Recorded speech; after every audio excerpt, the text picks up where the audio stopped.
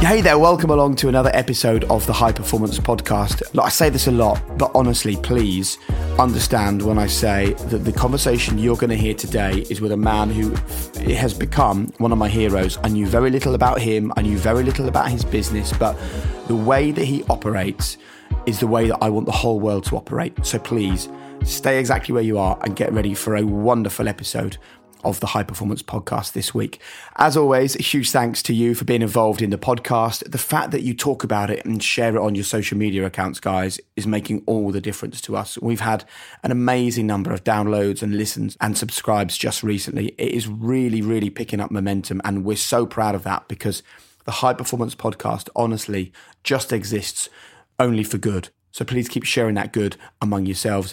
And don't forget, you can find us on Instagram, you can find us on YouTube, you can also pre-order our book. The description is in the link to this podcast, and head to thehighperformancepodcast.com to sign up to our new little club, the High Performance Circle.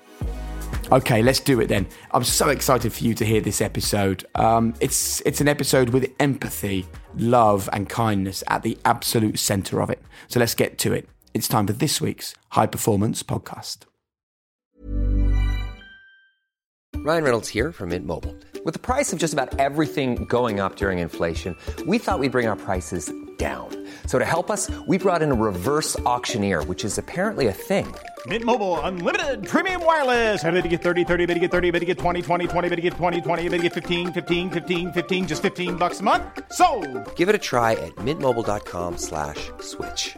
$45 up front for 3 months plus taxes and fees. Promo rate for new customers for limited time. Unlimited more than 40 gigabytes per month. Slows full terms at mintmobile.com. Every fan knows the right player in the right position can be a game changer. Put LifeLock between your identity and identity thieves to monitor and alert you to threats you could miss. Plus, with a U.S.-based restoration specialist on your team, you won't have to face drained accounts, fraudulent loans, or other losses from identity theft alone. All backed by the LifeLock $1 Million Protection Package.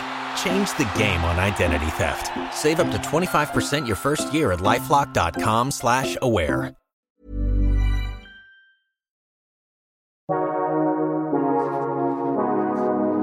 Hi there, I'm Jake Comfrey, and you're listening to High Performance, the podcast that delves into the minds of some of the most successful athletes, visionaries, entrepreneurs, artists, and business people on the planet, and aims to unlock the very secrets of their success. Now, of course, you can't do a job like this alone. Thankfully, Damien Hughes, professor and expert in the field of high-performing teams and cultures, is my partner for these podcasts.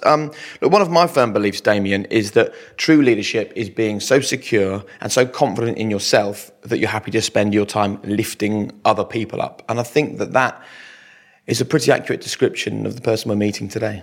Yeah, very much. I remember about 15 years ago meeting our guest today, and he used a lovely irreverent phrase when he described himself to me. He said he was a lucky sperm. And I like the irreverence of it, but I also like the sense of perspective and also the family feel that this person really does create within his organisation. So I'm really excited about this. Let's get into it then and dive into a conversation about living a high-performance life as a lucky sperm with someone whose name you may see every time you pop to the shops or on the high street. And actually, I thought today I would let his Twitter bio be the opening introduction, partly because I think you should follow him because he is really interesting on social media, very honest. You get a really good understanding of him and the culture of his business. You can find him at James T. Cobbler, but also his Twitter bio is the perfect introduction to him. So this is what it says.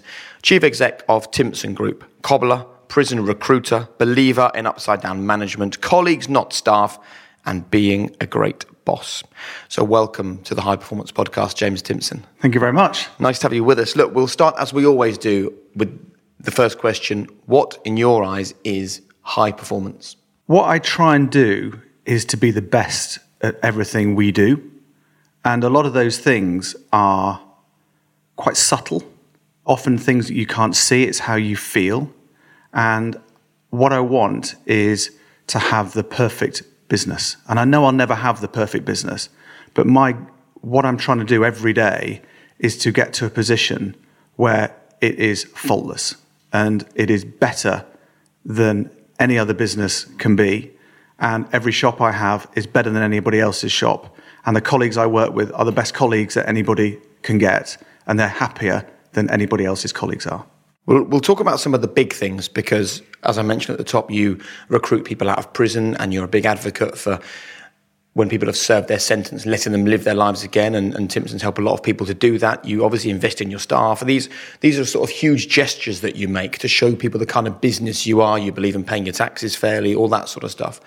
But I am interested in the subtle stuff. What are the little subtle things that are in your daily life that help you to run your business really well that perhaps we don't know?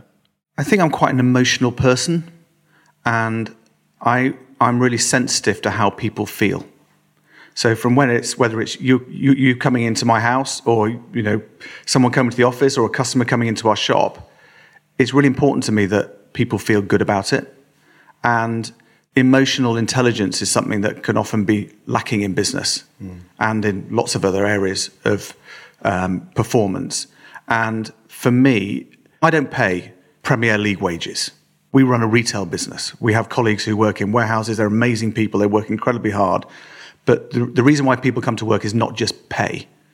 It is because there is something about our culture that makes them want to come to work and perform, and it makes them feel that they are part of something. And culture is what really excites me, partly as a business owner, partly as someone who thinks that we can all exist in a world where culture empowers everyone and lifts all of us up. So let's talk about your culture then, upside down management. So was this something that came from your dad or came from you? How did it first begin? Sort of a combination of lots of things. Like most sort of good ideas, it's been in a melting pot for some time. So what happened when I first joined the business, it was a very different kind of business. It was old-fashioned. My dad hadn't run it. He'd run the shoe retail business before, and it was run basically by retired military men. And so it was just do as you're told, follow the orders, go home. And when I started working in the shops, I've never been one for obeying the rules, but every shop I went to, I doubled the turnover. And I'm not the best shoe repairer or key cutter at all. I'm enthusiastic, I can sell, I can get people motivated. But it's because I broke the rules and could do whatever I wanted because I was the boss's son. And literally every shop I went to, I was doubling the turnover because I was doing deals, I was giving stuff away for free, I could phone the warehouse and they'd send me anything I wanted because I was the boss's son. And I thought, this is not right. If I can do this, why can't everybody else? But everyone else had to obey all these rules, which are actually stupid rules that stopped the sales coming through. And I also read some books that had a real impact on me, just about leadership and how certain companies were run. The Richer Sounds business was probably the most impactful on me. And Julian Richer today is one of my very close friends. But also, I was a bit of a geek that I used to read articles in newspapers about businesses that I thought were interesting and books I'd read and things I'd seen on the TV. And I'd just write to these chief execs and owners to say, can I come and see you for the day and follow you around? Literally a handwritten letter. And virtually all of them said yes. So I'd turn up crazy early in the morning and literally follow them around, sit in their board meetings. Oh, and by the way, the people that say yes are the kind of people you want to follow around anyway. Exactly. Those that say no, you wouldn't want to be there, right? Yeah, exactly. And some of the things I saw I didn't like, but generally it helped me build up this picture of what I wanted. And basically, it's a culture based on trust. It's about employing people who you really like and you trust them to run the business and they don't need all these rules in place. I'm fascinated by the business element, James, but I'm equally fascinated by your own family circumstances, because knowing a little bit about your parents and the amazing fostering that they did over a long period of time, how much of that shaped this idea of trust and creating this family feel that you've obviously done at Timpson's? It's certainly been an important part of the mixing pot. It's only when you get older you really realise what you learn from it. And, I spent a lot of my life with younger foster children than I had. My parents never fostered kids who were older than us. They were always younger than us. And a lot of them were broken young people. A lot of them went on to have pretty unhappy, unsuccessful lives, unfortunately, even though we did our best. But they were broken from a very early age, very damaged young people. But a lot of them had a spark and a personality. And I always just thought, they're no different from me. I was just lucky. And so I think it's helped me when I work in the shops and I work alongside my colleagues to understand why people behave as they do and what are the trigger points and what can you do to help people really perform, who have often never had an opportunity to perform and be themselves before. But when you get it right, they can be absolutely amazing. And I have lots of colleagues who have been through the care system, have been through the prison system, have been through have had lots of different challenges in life. And the job with us is the first time they feel successful. And to me, that's a privilege of being a boss, of seeing these people when they join you. They are reserved. They can't look you in the eye. They are probably on the sixth job of the year so far. And you see them a year later and they're a manager and they're proudly wearing all their badges that they've managed to get. And the sales figures are good and the shop looks good. And they are confident, and it helps the rest of their life as well. When you came into the business then, you've got this irreverent attitude to getting things done and turning up the rules, and then you've got this family experience of seeing that spark of potential in people. What was it that was the catalyst for you then to start to bring those two elements together and almost codify it for the wider business?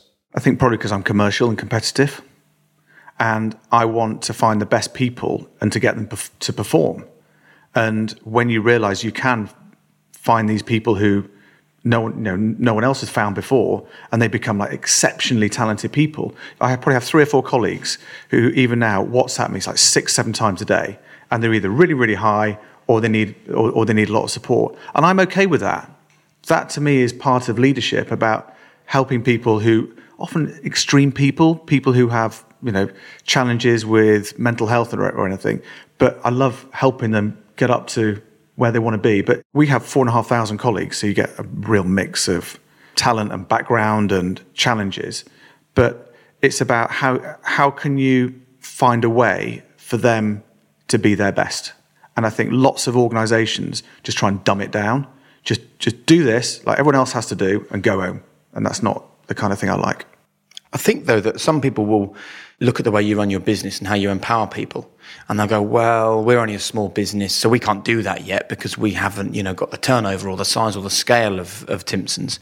And then big businesses will look at what you do and go, well, we can't do that coming because we're such a huge business. We've got thousands of staff. We can't possibly instill a culture like Timpson's have got. So often people will look for the excuses not to do something. But I think what you're basically saying is, regardless of the size of your business, this is a culture that doesn't judge people, it empowers people, and that is the kind of that's the secret superpower to Timpson's success. Yeah, and it amazes me how many organisations try and control everybody and have loads of rules in place. And I can see how it starts off, but it's all for a good reason, because something goes wrong. So when something goes wrong, you've got to have a guideline to stop it going wrong again. But then a guideline becomes a rule, and then there's rules and rules and rules and rules. And then you have an organisation where people just turn up, and just as long as you follow the rules, you get paid and you can go home. But those rules stop you being innovative. They stop people being themselves, and that ends up costing you way more money. So I'm really commercial, and I know in our business the best way to make as much profit as we can is to trust people, because then you don't need all this middle management in place to check and stop people doing things. So we get a lot of teachers listening to this podcast because they find it really useful for working with children. We get a lot of business owners and business people as well. They will be listening to you now going, hold on a minute, you can't run a business without rules. So do you run a business without rules? We have 2 rules. Yeah. First one is you put the money in the till, which is an essential part of retail. And the other is you look the part, which is the common sense things, which is you look smart, you open up the shop on time, you're nice to people, you don't smoke in the shop, you don't eat in the shop, and you don't have your friends hanging around in the shop all day. Apart from that, do whatever you like. Literally, whatever you like. Give things away for free, order whatever stock you want, do deals, do promotions. I don't care. I trust you to run the shop. So then how do people not join your business who just sort of want to take the piss and have a laugh? Because what you find is that when you trust people, they want to conform. If you give lots of people rules, they want to rebel. So what we do is we're very, very clear on our 2 golden rules. So if you break our 2 golden rules, we're not happy.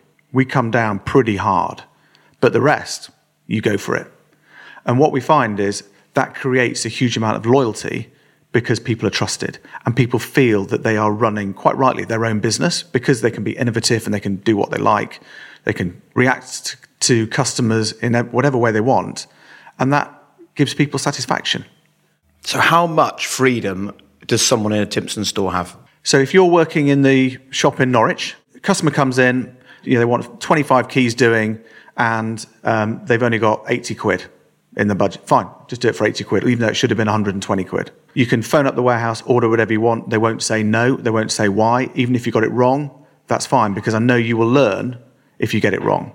You can do deals, displays. You can do whatever you want. You can decide when you're going to take your breaks. Doesn't matter to us. So what is the interview process then for making sure you get the right people in your stores who react positively to empowerment? Because I know there'll be business people listening to this who think, I want these kinds of people in my business. How do you get the right people? Okay, so for us, a CV, complete waste of time. Right. All we're interested in is what's your name and what's your phone number. Literally, we don't even read it because all we're looking for is something that you can't find on a CV, which is personality. So we want people who are fun, interesting, engaging, sparky, quirky, a bit odd, perfect. You may be the world's best shoe repairer or dry cleaner, but if you're miserable, lazy, dull, or moody, we don't want you because colleagues don't want to work alongside you and you won't get our culture. So we can train anybody to repair a watch or cut a key, but I can't train someone to have a different personality than they have. So what we've learned over the years is it's just about personality. So if someone comes along who's worked for a competitor, probably don't want them. I'd much prefer someone who's just left university or has been made redundant from another job or just left the army or whatever, who's got that spark, and that's what we'll invest in. So would you tell us about the Mr. Men recruitment? I call it the Mr. Men one of the cartoon images, and you let people do that because I think that'll be interesting for people to hear about. Okay, so if I'm interviewing you for a job in a shop or in the office or whatever, I'm not sure I'd employ him, to be honest. No, I'm unemployable. I accepted that years ago. Then we have a chat for about 15, 20 minutes. I'm just trying to work out your personality. So I'll ask you about your hobbies or whatever. And then when the interview's finished, we have a little sheet which just ticks the kind of personality that I think you are. Okay? So after you've gone, I'll tick, were you happy, fun, interesting, engaging, all that sort of stuff? Or were you a bit quiet, a bit disengaged, whatever? And if you're in the personality box that we like, I'll offer you a job. And who does those interviews? Our area managers and their sort of support team do it. So we do a lot of training on how we do interviews because to us, this is absolutely vital because we want people who are a 9 or a 10 out of 10. So we want to have the right personality, and the way we describe it is a 9 or a 10 out of 10. So in any organisations that you work in, we can all spot a 1, 2, 3, 4 or 5 because they're just not right for us. They may be brilliant for something else, but they're not right for us. The danger zone is 6, 7s and 8s because they're okay, but their best isn't good enough for us. And I feel as a leader that I have a moral obligation to make sure my fantastic colleagues work alongside people who are as fantastic as they are. So that's why we only want people who are 9 or a 10 out of 10. If someone's an 8, we'll give them every opportunity to improve because there may be other issues behind the scenes. There could be problems away from work. I mean, in fact, some of our colleagues who are 10 out of 10, sometimes they'll go completely off the boil. They'll have maybe a couple of years, they're just not performing, not happy, not themselves, withdrawn. And it's often because there's a problem outside of work. So we take it as our responsibility to try and help them get back up there. But how ruthless, though, do you need to be when people don't fit? You know, Damien has written books about high-performing cultures and he uses FIFO, fit in or F off. And I see on your website you say goodbye to drongos. So when someone is a drongo, how ruthless do you need to be to make sure that the culture of Timpson's doesn't get undermined? Okay, the way we just sort of describe in our business, no one ever leaves us. They just find their happiness elsewhere because they won't be happy within our culture because we don't think they're right for us. They may well be right for someone else, but they're not right for us. And coming back to this point I said before about it's a moral obligation to make sure you only work alongside amazing people. So it's the leader's job to make sure that those who aren't good enough have an opportunity to improve or they go. But the way we do that is through kindness. So we have, bizarrely, lots of colleagues who thank us for the way they left because we've helped them leave, we've helped them retrain, we've given them lots of guidance and stuff, but we're honest. And we say, I'm afraid your best isn't good enough for us. And I'm okay with that I want to run an amazing business and I want to have amazing people. And to do that, you've got to be selective. How many staff do you have? We have 4,500. See, this is what I can't quite get my head around yet. 4,500 staff, and it feels to me like at the core of what you do is kindness, right? Is looking after your staff and empowering your staff. Almost everyone will think to run a business that size, that successfully, you need to be ruthless. And you're proving the absolute opposite of that in this conversation. But we're pretty tough when we need to be. Right. But we do it with kindness. And we do it with a lot of training behind the scenes. So our area managers and our teams know how to do it. An area manager for us is like the key role in the business. They basically look after 80 to 100 colleagues and they run 40 to 50 shops and they have a little team around them, but they are the key role. And every year we have a thing called the Happy Index, which is a colleague satisfaction survey. And lots of businesses, you probably have them in various things, hundreds of questions. How do you feel about this? How do you feel about that? All this sort of stuff. And we just have one question, which is on a scale of 1 to 10, how happy are you with your area manager or your leader? And that is the only way we judge how the area manager performs each year. I'm not really interested in how much profit their shops make. I'm not interested in their sales. I'm not interested in their margins or anything like that. I'm interested in the Happy Index because it's their job to be the best boss their colleagues have ever had. And I mean, last year, we had 9 area managers score over 95%, which is pretty good. And they're tough. These aren't men and women who are pushovers. They are direct and kind, but they know that the motivation for them is they have to perform in the Happy Index. And to do that, we need to give them all the tools to be kind.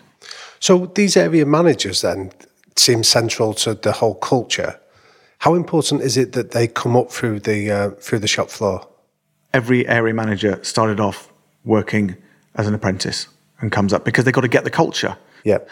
Whenever we do an acquisition, so over the last few years, we bought, for example, like Johnson's Cleaners, and we took on their area managers. We have 4 of their area managers who are now area managers for us, and they're doing really well.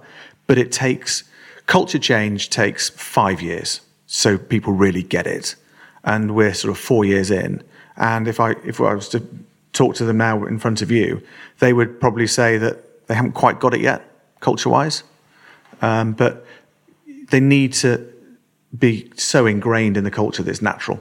So I was going to ask this, going back to the business, you said you inherited this idea of it was like an old military environment of command and control. And then I'm sure you inherit businesses like Johnson's and things like that, where it's very different.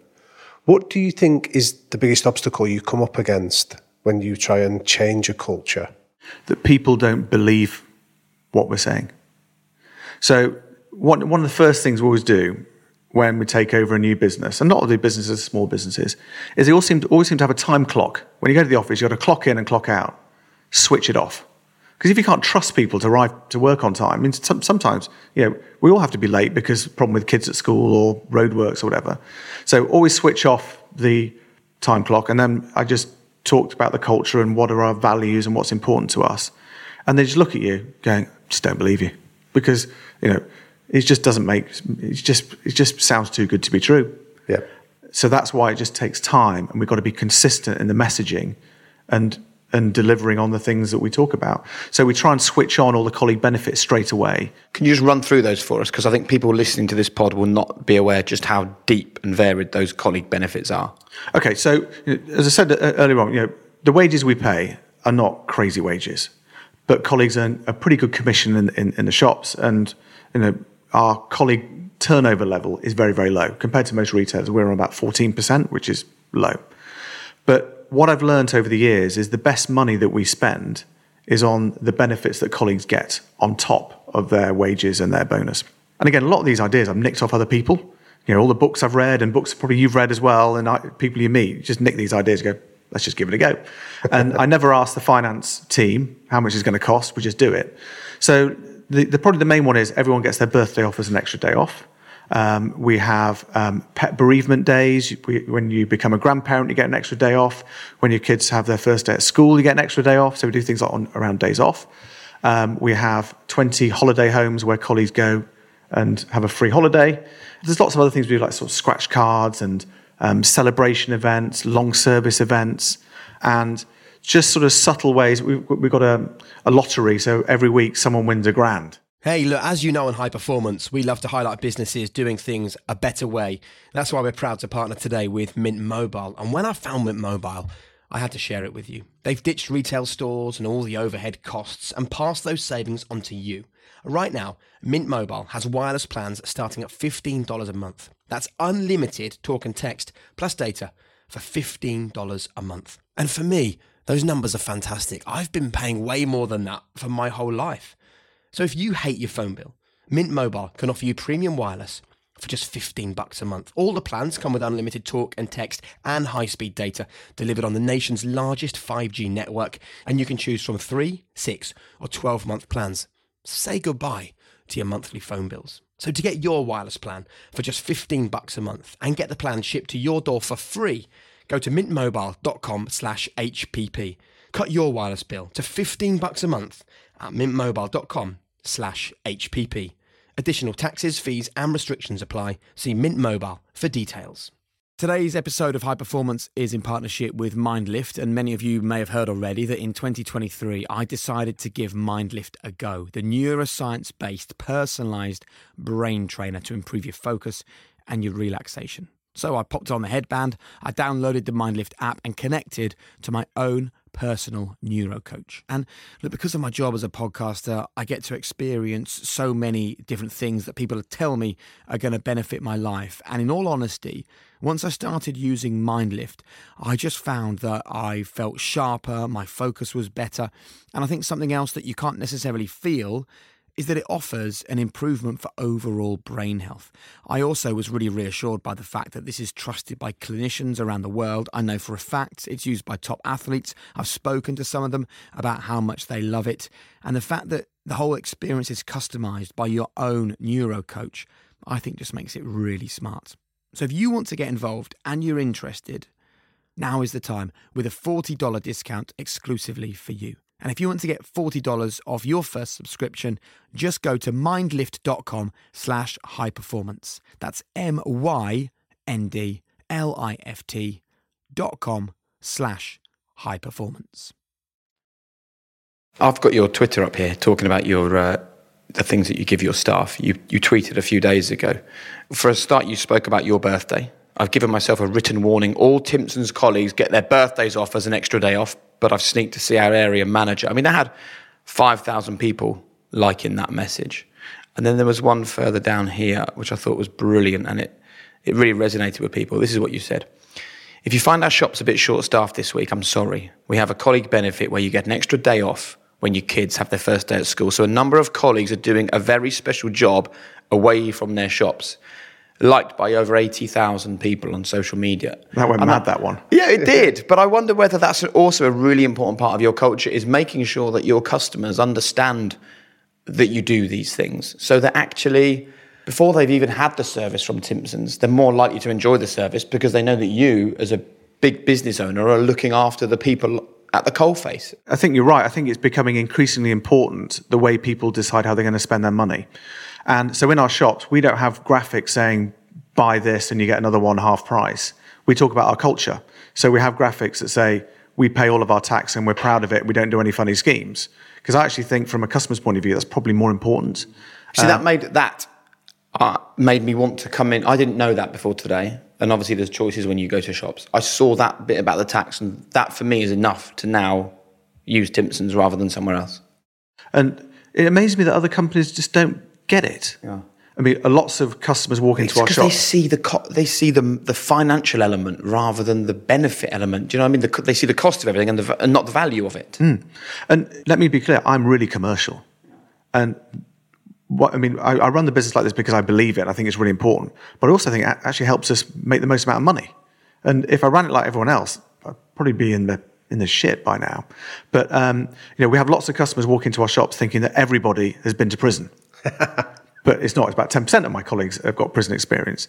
And it was never the intention, but I think customers like the fact that they're spending money with a company that has values. I mean, I think Pret a Manger has been excellent at this over the years, talking about, with the Pret Foundation and everything. They're very strong in putting it across, and I think it helps.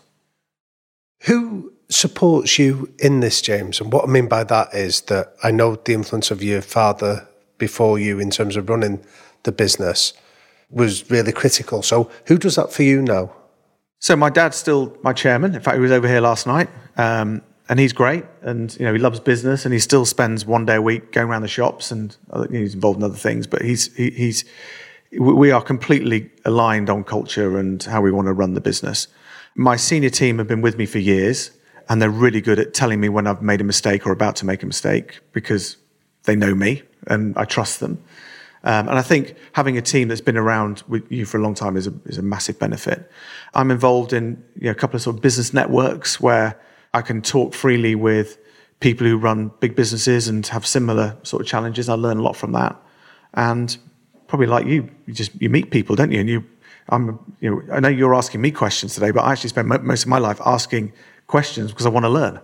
But there's a famous saying in business that the first generation makes the business, the second generation builds it, and then the third generation squanders it. How are you putting plans in place to make sure that that doesn't happen? You can't plan for the future too much because you just don't know what's going to happen. I mean, the last 6 months has just proven that you can't plan for every situation. But I think if your culture is strong and your values are very clear, the organisation is far more likely to stick to them and to be okay. And I'm a big believer in family businesses. I think even though it's owned by the family, there are 4,500 colleagues in our family business. And if you run a business for the benefit of a few, you will go wrong. But if you run the business for the benefit of everybody who works in the business, I think you'll probably be okay. So my view is all we can do is make sure that our culture is really strong, our values are clear, and if family members do come into the business, they're really, really talented, really engaged, and are probably better than anybody else who could otherwise do the job. And you call the business your family. You have children, you have an actual family here? Yeah. So we've got 3 kids, all now, as of next week, at university. Amazing. Hey. I want to talk a bit about parenting and the things you've learned along the way through business that informs the way you parent. I think the first thing is, thank you very much for inviting us to your lovely home. It's always quite important, I think, when people invite you to sort of step over the threshold to have a conversation like this. It makes it all feel a little bit more personal. I'm sure you won't mind me saying, for people who are listening to a podcast and watching the clip from in this room, that your house is lovely. It's a beautiful setting in the countryside. So how do you, with this kind of a life, and I'm sure your parents did it with you as well, because you had had a very lovely upbringing, how do you build resilience and compassion in your children for other people? Well, firstly, I have an amazing wife who is the person who is probably has far more influence over our kids than me does. She's amazing at it. I think just being honest and trusting them, and it's okay if they make mistakes, communicating, and maybe some people would say we've always been probably too open with our kids, but we don't keep any secrets and we treat them as equals. And our kids are great, and you just want them to be happy. And I don't think money makes kids happy. It's about love, and it's about experiences, and it's about the guidance, the quiet guidance that you can give them. And how do you give them an understanding of work ethic? Because it wouldn't be out of this world to think one of your children might actually go, well, Dad did all right, Granddad did all right, I'm just going to chill out and live in a nice flat in Chelsea and go clubbing every night. Like, how do you prevent that happening, or do you even worry about preventing that from happening? Yeah, I mean, we keep them on a really tight rein. I don't want our kids to have any more money than any of their friends, because I don't want them to be any different from anybody else. And in fact, Patrick, our middle son, he went to university in Switzerland for 2 years, just come back. And some of the kids he was hanging around with, he just says, they had so much money, it was outrageous, absolutely outrageous. And he just saw that as a bad thing. So we have this little system. So we have the family card. So if they need to spend money on things that we would have bought, it's just easier for them. So they each have this family credit card, which I pay off every month. And so we always say, we'll always pay for travel because we never want you to have money as a reason why you can't come home. So basically it's for trains and buses and that kind of thing. And but not private jets. Not private jets, no. It's only, I think it's a £700 limit or something every month. And but each month when I get the statements through, I photograph each one and put it on the family WhatsApp group so they all see what each other has spent. Brilliant. And if any of them have spent anything they shouldn't have done on it, they have to pay me back double. So that's how That's how we do it. And what about instilling the compassion element? Because I would say, having had this conversation with you, that compassion is the sort of the underlying success for Timpson's. How do you ensure your children have that compassion as well? If you talk about how do they have compassion for the business or for working in an organisation, they've been around this all their life. Colleagues come to our house all the time.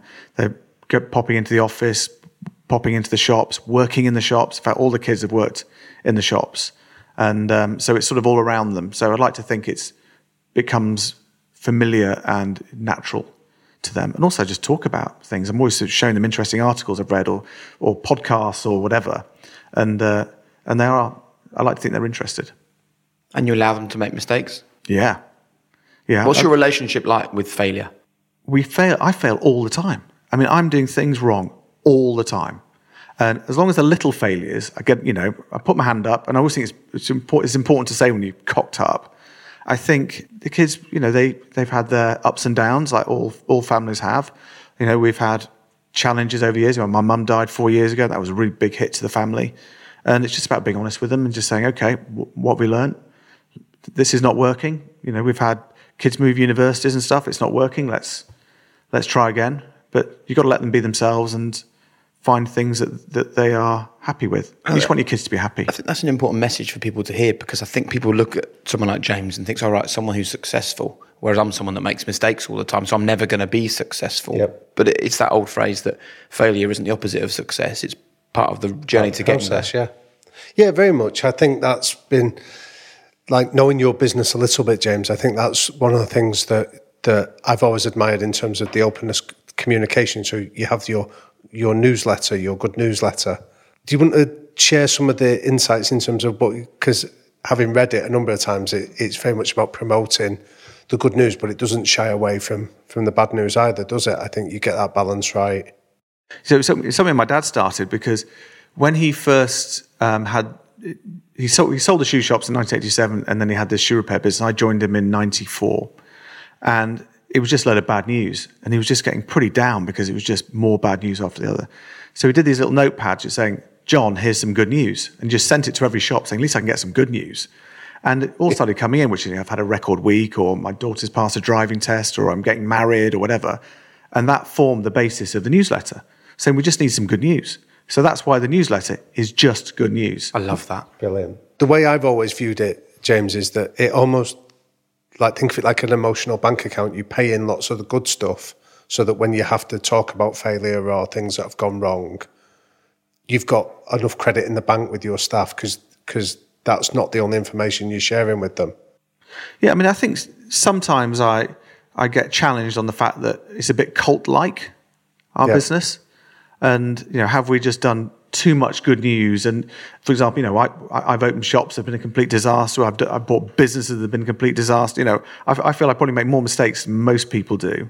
But it's about being positive and being on the front foot and being honest about when things go wrong. But the main message has got to be positive. Out of those mistakes that you have made then, what would you say has been the one that's given you the greatest learning that you still implement today at Timpson's? It's normally around people. It's normally around over-promoting people. And I always think, if I was promoted every year, at some point I'd come unstuck. We all probably would. We'd all get to a point where it's just out of our comfort zone, our skills aren't there. And I'm really guilty of over-promoting some people. It's easy trap to fall into, though, isn't it? Because you want to empower your people to rise all the time. It's hard. And I also think it's often easy to promote people who agree with you rather than promote people who challenge you. So I've learned over the years I'm much better developing people who will challenge and sometimes are pretty difficult, because they're the ones that really help me drive the business on. Isn't over-promoting people, though, until you reach a point where they start to struggle, the right thing to do? Because otherwise the alternative is not over-promoting them and not finding where the limit is for them. Yeah, you're right. But when you do over-promote someone, it's not their fault that they've got into a position where it's all going wrong. It's your fault that you've over-promoted them. So you've got to help them come back to the position where they were successful. And that's very delicate how you do that. because you're denting someone's pride, and it needs to be handled really carefully. What are your tricks for dealing with dented pride? If you do an investment, you buy a new business, you set up a store that fails, how do you recover from that failure personally? What processes do you go through? Well, I mean, if we look at the last 6 months when our business has been absolutely hit, we've been knocked out on the floor, it's been really difficult because some parts of it have been exciting, some part of it has been really scary, and it's how you keep the sort of positive message to everybody. So like, even during the depths of lockdown, I was doing my couple of times a week, sometimes a video message that went to every colleague, and it's about what's going on and what we're planning for and stuff. It's like, Christ, I need to be positive for this one. Come on, pull yourself together. When you're just getting hit. And I think it's probably about being honest. And it's about, these are the challenges we've got. And if you tell everybody, I mean, I always remember the Shackleton advert, wasn't it? If you remember the Shackleton advert, which is, I'm going to the South Pole, you may not come home, the weather's terrible, the food's awful. And loads of people applied. The most applied for job advert, isn't it? Yeah. So I think when things go wrong, you should be honest about it, but give people a vision of how you're going to get out of it. And it's not their fault. I'm the leader. I've got to take the responsibility for it. Which sounds very much like the role of a coach. So on this podcast, we've interviewed some leading managers like Frank Lampard or Ole Solskjaer, and they're describing lots of the same characteristics that they have to do in the sporting context that you're doing in yours, which then always intrigues me, that who coaches you? I think I probably try and coach myself, but I get a lot of guidance from the people I know, the people I talk to, the colleagues who I work alongside. And every day I'm just nudging it a bit. Need to move in that direction, need to work on that. And, I've got a list, pages and pages of things I need to do. And a lot of those things are easy little things, but actually, what are the 2 or 3 big things we're going to be working on? And that, to me, is the really interesting bit of how you guide yourself and how... So, because the world is changing all the time, and it's how you gear the business up. So, for example, is our business as diverse as it should be? Probably not. That's not good. I need to sort that. So there's always new things you learn. There's new ways you need to do your business that probably keeps me learning. And I'm interested about taking risks and diversifying. I think sometimes you can have a great business like Timpson's, and it's very easy to go, right, this is the business, this is successful, let's consolidate. And I'm not a fan of consolidation, because for me, it almost feels like you're shrinking while everyone else around you is growing and being dynamic and acquiring and investing and pushing and pushing. So what's your philosophy to taking risks, to pushing the business, to growing it all the time, to going outside of your own comfort zone? I think we always have to keep growing or trying to grow. I don't think a business is healthy if it just stops or is retreating. You've got to keep growing. You've got to keep trying to open more shops or try new ideas. Why is that? Why isn't it sometimes good to go, right, for the next 12 months, let's just make everything work to capacity and then we'll look to move on? That's not a good way of thinking from your perspective. I don't think so. No. I don't think it helps people's development. I think people want to be working in an organisation that's growing, so it gives them opportunities themselves. So when we do new things, I always start off really, really small, throw money at it, just keep throwing money at it, loses money, keep throwing money at it until it gets to a point where I can see it's either working and we're going to get there, or we just cut. And so I'm happy to keep taking the hits, but I want to learn, and I know learning costs money. And when we do deals, when we buy companies, I spend ages and ages knowing that company better probably than the people we buy it off.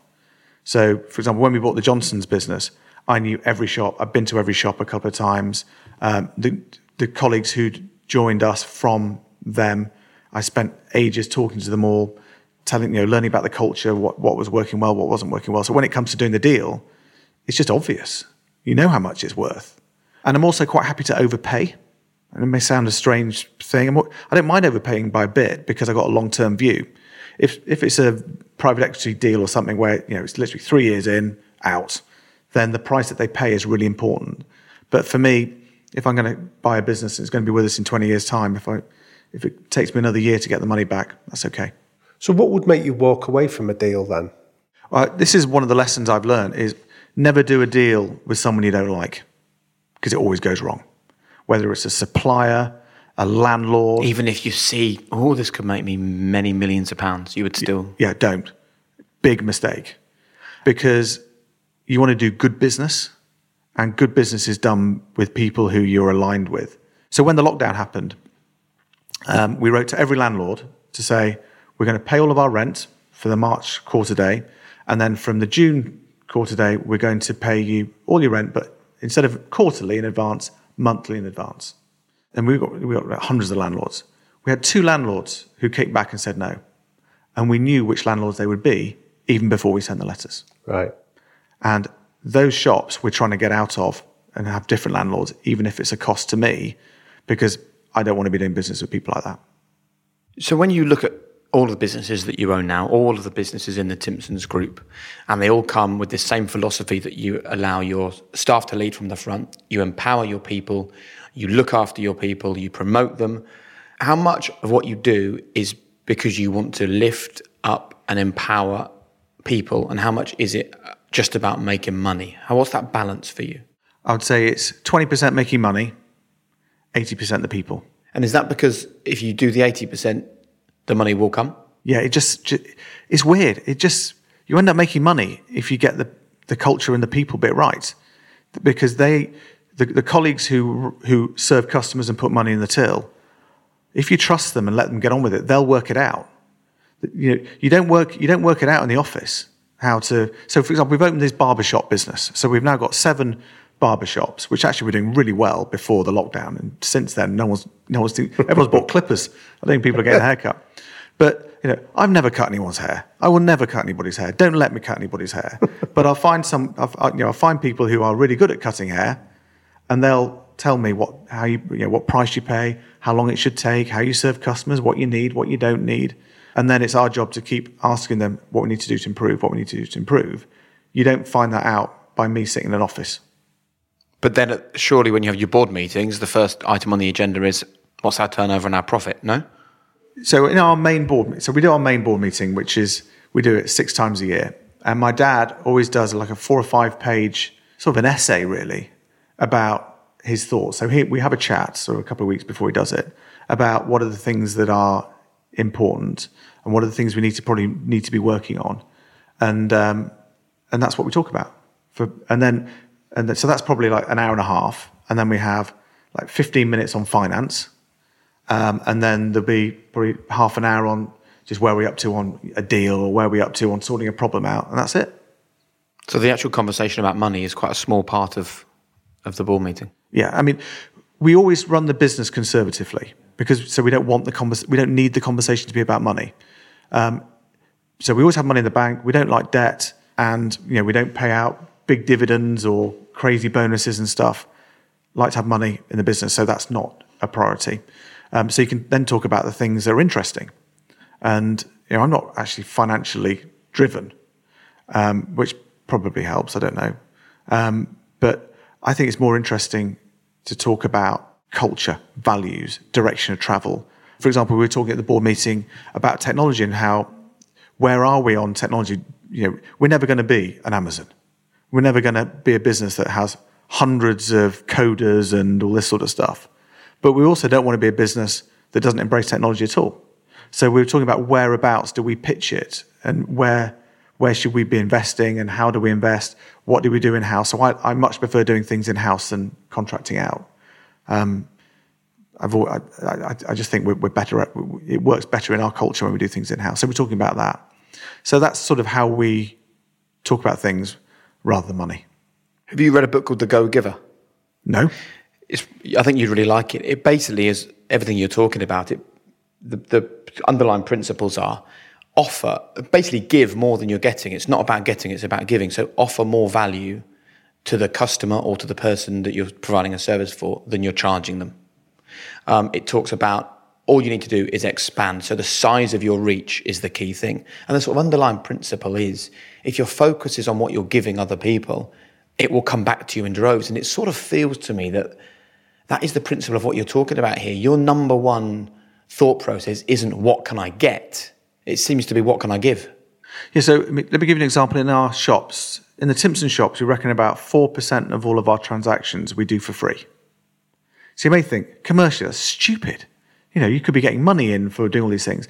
But actually, I actually think it's the most profitable thing we do, because you always remember when someone's giving you something for free, because no one really does. I mean, I think Pret are brilliant at it, you know, giving free cups of tea and coffee away. I mean, I think they're on like 5%, 10% sometimes, because it creates loyalty. And I agree with you, if you give a lot, you end up getting. But there's so much of what you're saying, James, that I hear the echoes of your mother's legacy here, this whole thing of giving back and looking to nurture and help other people. How much was she involved in the business when your dad was running it? Because some of these values seem to have been inculcated both professionally and personally.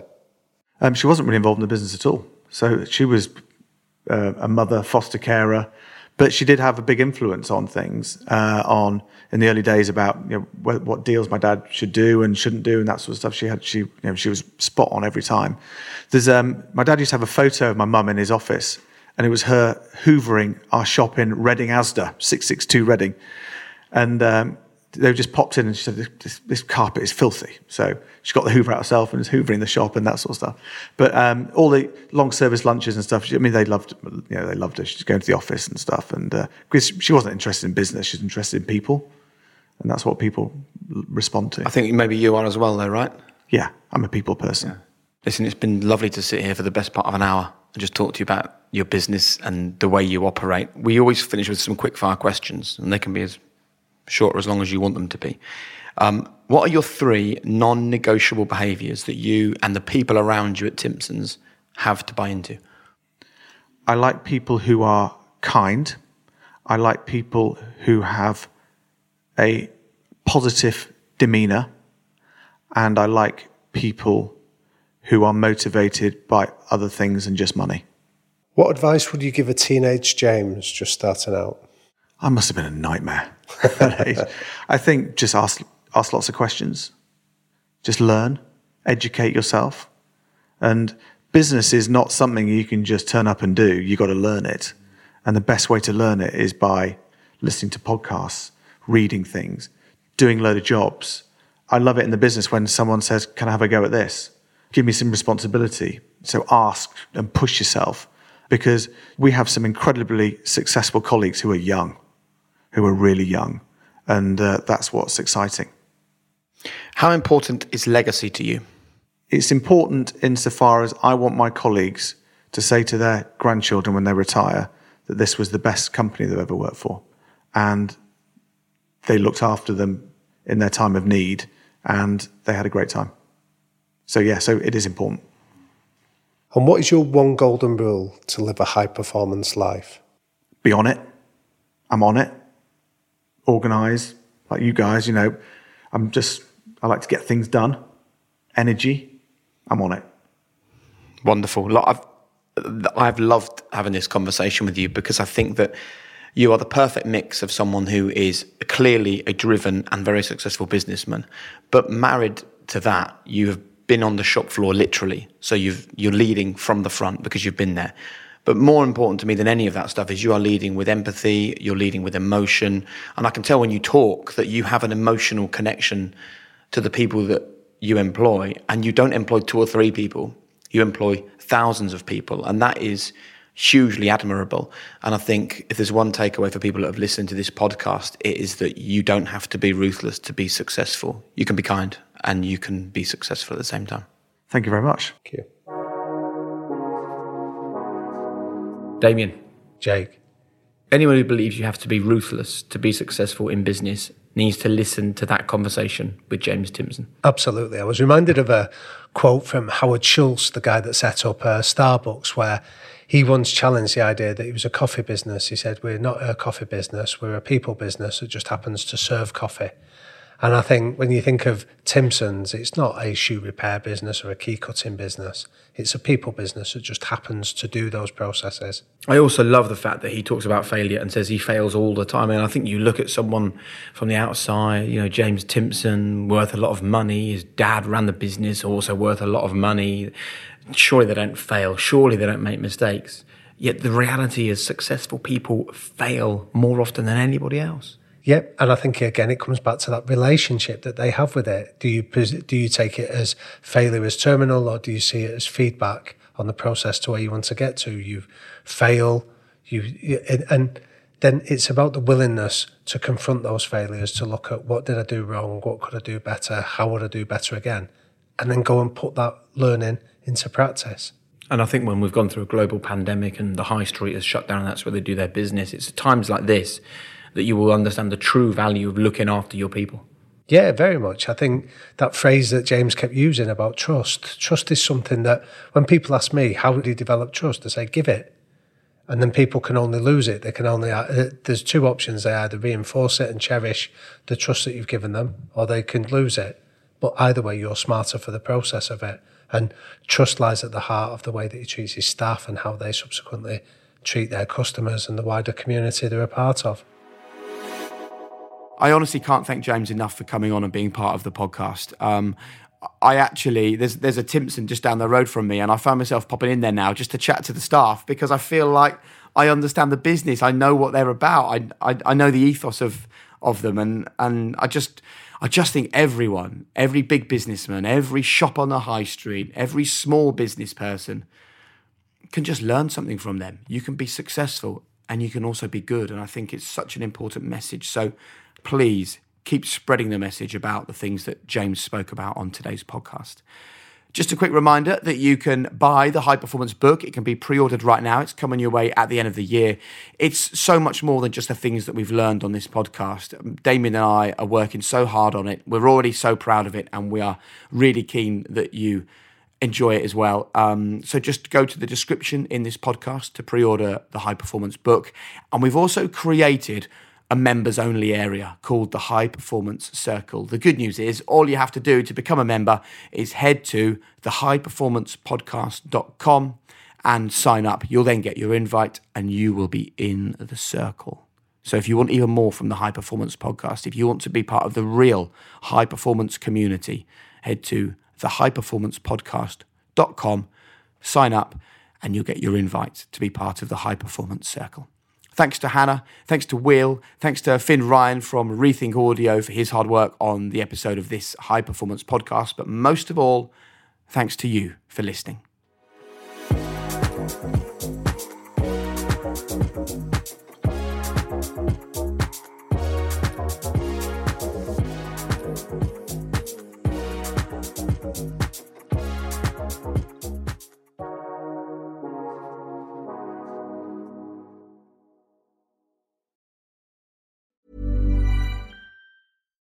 Every fan knows the right player in the right position can be a game changer.